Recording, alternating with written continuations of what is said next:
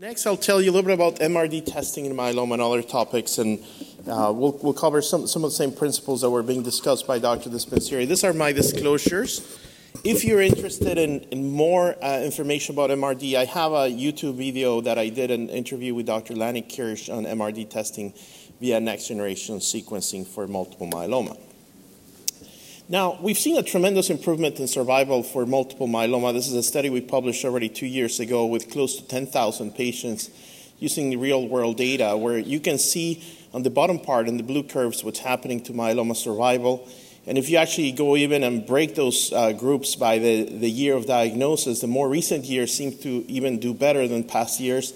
And of course, that's not because hematologists are smarter, because we have better tools for the treatment of this disease. And we had to censor the study at the year of 2012, where the majority of these patients have not seen carfilzomib, daratumumab. So I hope to be able to repeat the study in another 10 years and report an even upward escalation of the survival for myeloma patients.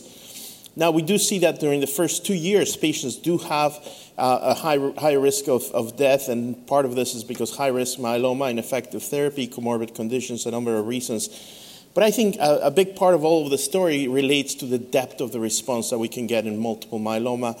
And while there has been some controversy in the past, I think things are being settled that everything else being equal, getting the deeper response is really the desirable outcome for myeloma, clearly in a safe way without added toxicity. But if you were to choose regimens that provide a deeper response for myeloma, you get actually better outcomes.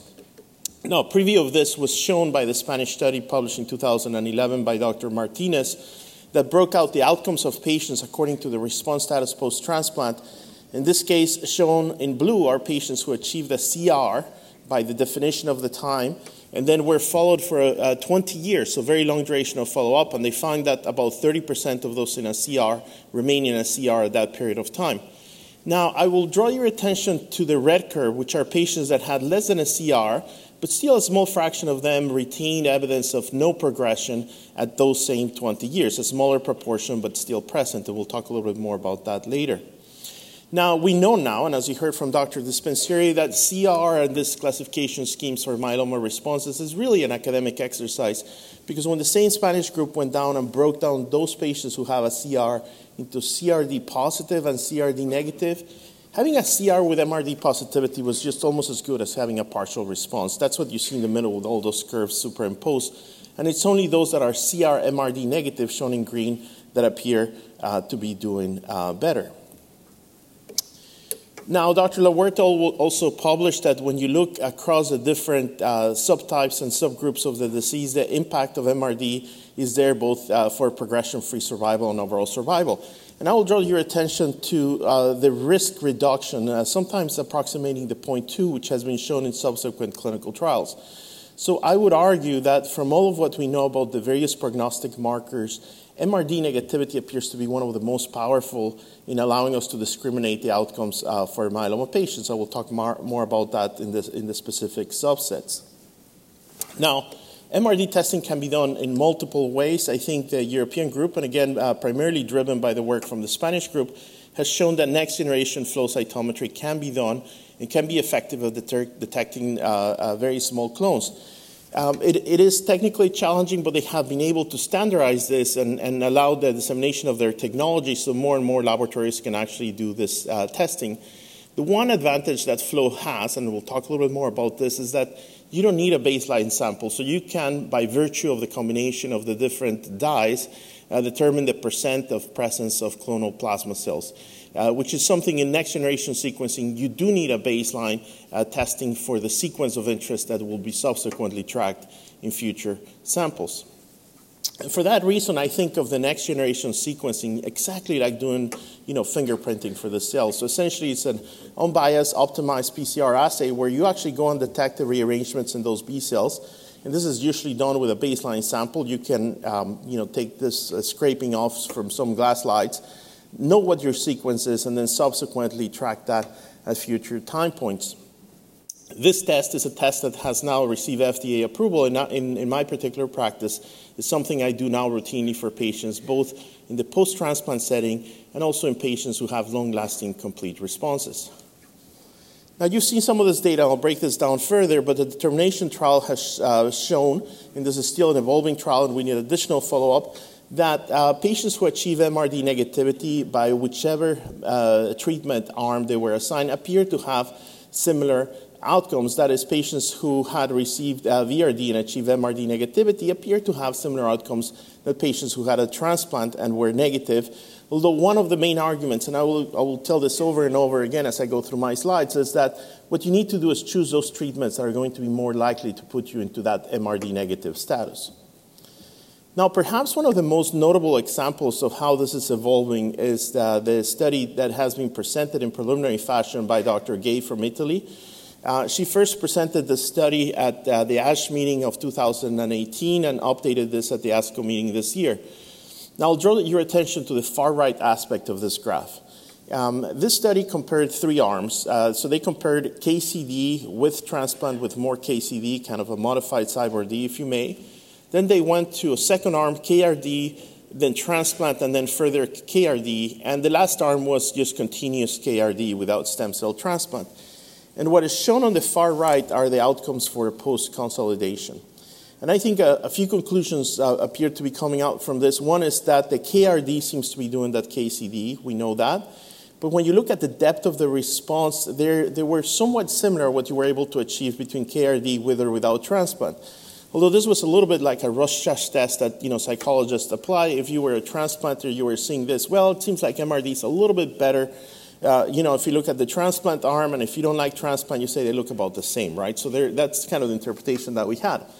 Now, at the ASCO meeting, the update was that the durability of those responses appears to be a little bit better with stem cell transplant. I personally still think that transplant adds substantially to how we think about long-term control for multiple myeloma. But what you see in the blue is the determination of MRD negativity for patients, which was 54 versus 58%. Now, perhaps one of the most important papers in my mind regarding MRD status in myeloma was published last year by Dr. Perrault from the French group, where they show on the left the effects that it has on progression-free survival, and on the right on overall survival, the red being, of course, patients who are able to achieve MRD negativity. But now I'm going to draw your attention to the center part of the graph. So they actually go back and look at transplant versus RVD. And what you see in red, again, are MRD negative status. And once more, if you're MRD negative, you do better than if you're positive. But if you're MRD negative, it appears that the MRD negativity that you attain with transplant is a little bit better than the MRD negativity that you achieve with RVD. The same is true if you're positive. The outcome's slightly better with transplant than without transplant. Now, what does this mean? Is there sort of magic power to transplant? I don't think so. I think it's just that we have a range or an amplitude, if you may, on the MRD negative status in those groups. The same is true when you look at the bottom part of that center, which is MRD and risk status. So again, if you're MRD negative and you're standard risk, you have the best outcome. But if you're MRD negative and we're determined to be high risk, and this is, of course, evolving because we're hearing about the biallelic inactivation of P53, but at least, as was determined in these clinical trials, your outcomes were better than if you were standard risk and you were MRD positive by a lot, which is shown in the bottom part of the graph. So again, knowing nothing different, I think trying to achieve MRD negativity seems to be a good goal. Even if you don't measure MRD negativity, I think it's something that is moving towards us being able to interpret these trials. But I should warn that MRD negativity has not been yet approved by the FDA as a surrogate marker for drug development. I think it's very clearly prognostic, but we still don't have the incorporation of this into the approval process for future drugs for multiple myeloma. Now, one of the very important graphs from that particular paper, the Perrault paper, if you went to the supplemental materials, one of those things that was hidden there is that whether you achieved MRD negativity at the start of maintenance, which is where we routinely measure this in the clinic, or even 12 months later, it appears that it matters. So this really begs the question, how should we approach a patient that is post-transplant that is still MRD positive? We don't have the clinical trial data, but it's obvious that a pressing question would be, should we be escalating the treatment on those patients? Now, I know we have trials like the Stamina and others, but we really need adaptive trials that will be able to approach this problem in a dynamic fashion and from the perspective that if you do have residual myeloma post-transplant, there may be some value of additional therapy for this patient. So we clearly need those trials. Now, this applies also, of course, for the non-transplant patients. These are the results for the MAIA study when you incorporate MRD determination, and what you can see in the top are the outcomes that are MRD negative. So arguably, if you achieve MRD negativity, whether it's with a 3-drug combination versus a 2-drug combination, it's just as good. So a reasonable hand in the audience would raise and say, well, look at that, that's just biology. And the answer to that is no, it's not just biology. Biology matters, of course. If you achieve MRD negative status with RD, that is great. But if you see the little red box down there, you can see that you're far more likely, about 3 times more likely to be MRD negative if you get the better treatment. So there is a role for biology, but there's also a very significant, a very important role for what we do with treatment. And remind you, we didn't get MRD negativity with with drugs like MP or VAT, etc. So the treatment that you use does matter. Now, similar data was presented with Alcyone, and again, whether it's 3 drugs versus 4 drugs, if you're MRD negative, you're doing just as well, but that little pesky red box shows, again, of 25 versus 96% of patients who are able to achieve that MRD negative status for patients. And if you actually even go and look at MRD status in the relapse and refractory situation, both the Pollux and the Castor study, you see for the outcomes for patients who are able to achieve MRD negativity are far superior. Now, in this case, the fraction of patients that get into that MRD negative status is, of course, less. You see that in the Castor, there's only 6 patients, but those appear to have that, pretty flat line, just like do those patients in Pollux, which again is a very small fraction of the patients in the clinical trial. So here's a conceptual slide, and I'll build on this. So I think MRD is telling us about the depth of the response. And this is, of course, whether you measure it through flow, perhaps in the future with mass spec as well, too. So I think it's defining the y-axis boundary for what we should do for multiple myeloma. And I don't have data to present to you today, but I think you will define the x-axis as well, too. Because as we move into the new criteria with IMWG and the ability to have sustained MRD negativity, I think that would allow us to think about discontinuation of therapy. Now, I personally use this in my practice because if I was to ask this audience and I would ask you to raise your hands, how many of you use maintenance for 2 years? Perhaps half the audience would say that, or 1 year. The other half would do it indefinitely. But how I bring it into conversation with patients, and I'll build more into this, is if you have a sustained CR, and perhaps you're having some toxicity, and you're in MRD negative status, you would be more likely to discontinue therapy, which you could have done already if you had seen a doctor who had prescribed, for instance, maintenance for 2 years. Now, the reason you see that thick boundary, the thick yellow boundary, is just that reminder of that Spanish study with the red curve, that there are some patients that can have a small amount of residual disease, and perhaps it's not as important to get them into MRD negative status. The reality is we don't know which ones are those patients. We only know that retrospectively. We only know that after years go by, and I'm sure you have patients in your practice.